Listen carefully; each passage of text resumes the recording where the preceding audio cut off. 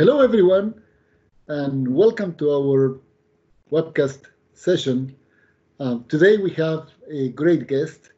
In this episode, we'll have Ming Wang, who doesn't need much introduction. He's been with the community for such a long time, doing many things in the HP Systems platform. And he is one of those core people that are helping bring new capabilities that are related to deploying HP Systems environments in the public cloud. You've probably been by now aware of some of the important changes that are going into HPCC to support better and more efficiently public cloud environments, for example, in Thor. You've seen also usability enhancements to do better deployments, to manage dynamic environments and other things.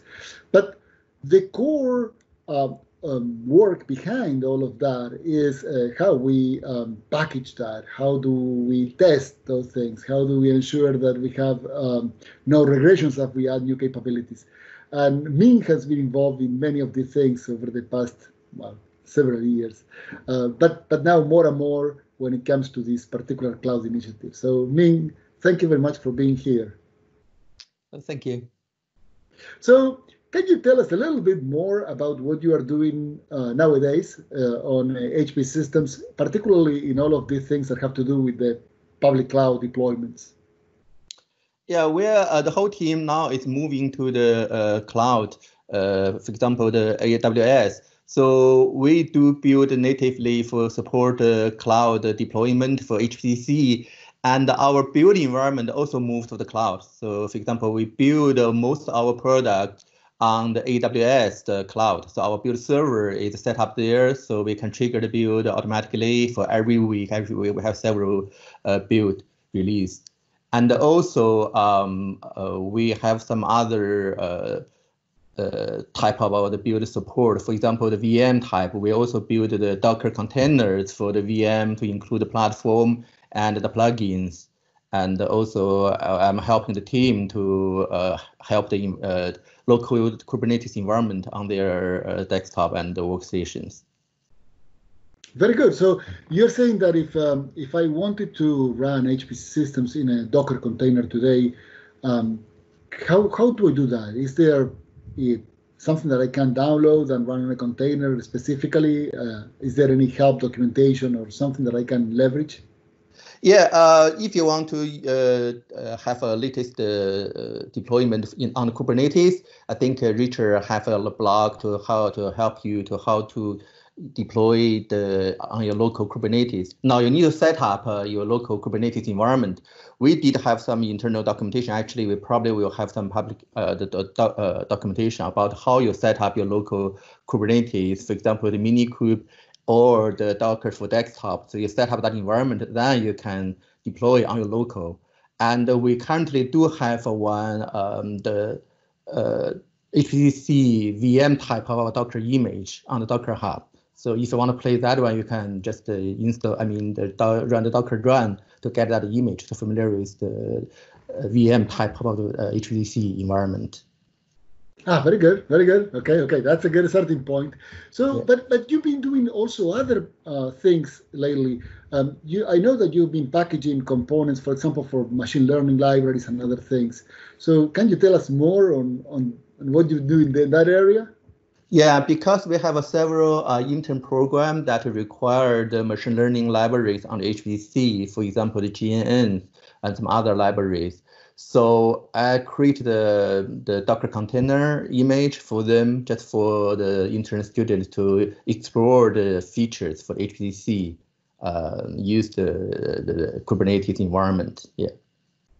Very good. So and now because you have been working on bare metal for a long time too, and now you find yourself working on containers. Just and this is from my general knowledge, how do you find this change? Is this making things easier or harder? Is this something that you welcome as a good change, or it's a problem in some way? I think at the beginning, I mean, this is the movement, like technology industry move to the cloud. That actually is the strategy change for our company. So either easy or hard, we need to do it. But I think generally it should be smoothly. And you probably need to set up there's some learning curve at the beginning. I mean, you set up your Kubernetes or some container environment locally, or maybe in the cloud, you need to learn some things. But generally, it's a good environment to develop and for the customer. Particularly, I think the cloud will help people to quickly to set up the complicated the cluster environment, and then can save the money. I think that's a big thing for all the customers. Yeah, of course, of course. So another thing, Ming, I know that in the past you've been also involved with development of Juju Charms for HPCC. That's another one of your achievements back then. So nowadays, I see that Ubuntu has moved on in some way from pure Juju, and they are looking at or building snaps for applications. Do we have any plans to also build snaps? And I'm sorry to take you away from the core cloud and container area. No, that's good. Actually, we do have an initial snap package. And actually, we build on the Ubuntu, I can't remember, it's 1804 or 1604. The only thing now is that we need to find the compiler on the snap package. They're lacking the compilers, GCC, the libraries on the snap. So hopefully, I know there's several requests by the community for the Ubuntu. So hopefully they add that one so we can enable. So the package is there, the procedure is there. The only thing is we're missing the snap libraries for the GCC. Yeah. Okay, yeah. Snaps on one side, they are advertised to be more secure because they give you this isolation. You can constrain whatever is in the snap so that it cannot compromise the rest of the system. But on the other hand, it limits you because it might not have all the things that you need to be able to run. And a compiler is pretty important because ECL is compiler. If you don't have GCC, you can't compile ECL. Yes. Yeah, so when you install the latest Kubernetes, I mean the Ubuntu, you will notice actually a lot of components they move to the snap package. So yes, they have, yeah. More and more, I think systems are moving towards this container-based approach to isolation. And it makes sense because for the same reasons that we are doing that, people want to ensure that if they have dependencies, they control those dependencies. But if there are other things in the underlying operating system, changes there that do not affect you as much as they affect you if you are completely embedded into the general operating system, right? Right, yeah. And besides, the fact that you can take these containers and run them in different distributions or different operating systems without any particular entanglement with the distribution that you built it for originally, right? That's also useful. So, but tell me a little bit more about where we are going. So, what do you have next in your roadmap? What is that you're working on or planning to do in the next few months? Yeah, I think for myself, my project, mainly it's to help the team to familiar with the Kubernetes environment, to help each individual developer in our team to get started on their work to move to the cloud-based. And my previously concentrated on the AWS. That, for example, for the current HPC, there are no out-of-box solutions for the shared volume. So you need to develop your own solutions.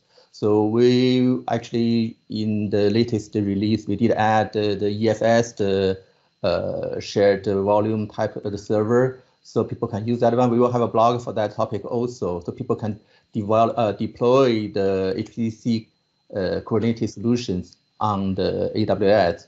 At the same time, I mean, we will have Azure, so we will move a lot of work to the Azure. For example, we probably move our build server, particularly the Windows build server, to Azure. And also, we will set up the Kubernetes environment to let everybody easily can create a Kubernetes and to use the Kubernetes deploy our HPC. Another topic, actually, I'm working with one student for the Google Cloud. So because our company, we support Google Cloud, and there are very nice features from Google Cloud. For example, the Anthos, that's to actually modernize the Kubernetes managed platform. They claim to be a universal interface to support all the major platform. I mean the cloud provider, for example, Google and Amazon. Now they will soon will support Azure also. So we try to explore some features in that areas to see if can benefit that.